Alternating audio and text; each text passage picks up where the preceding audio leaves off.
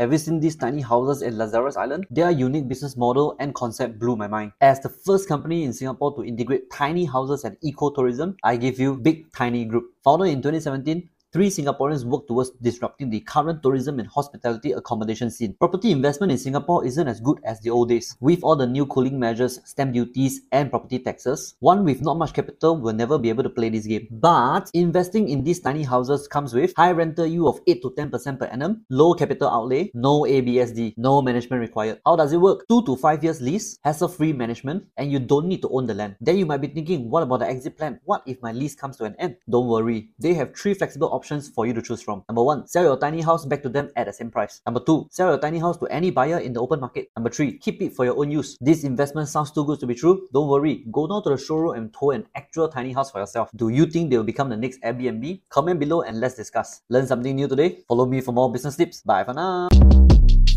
Shortcast Club.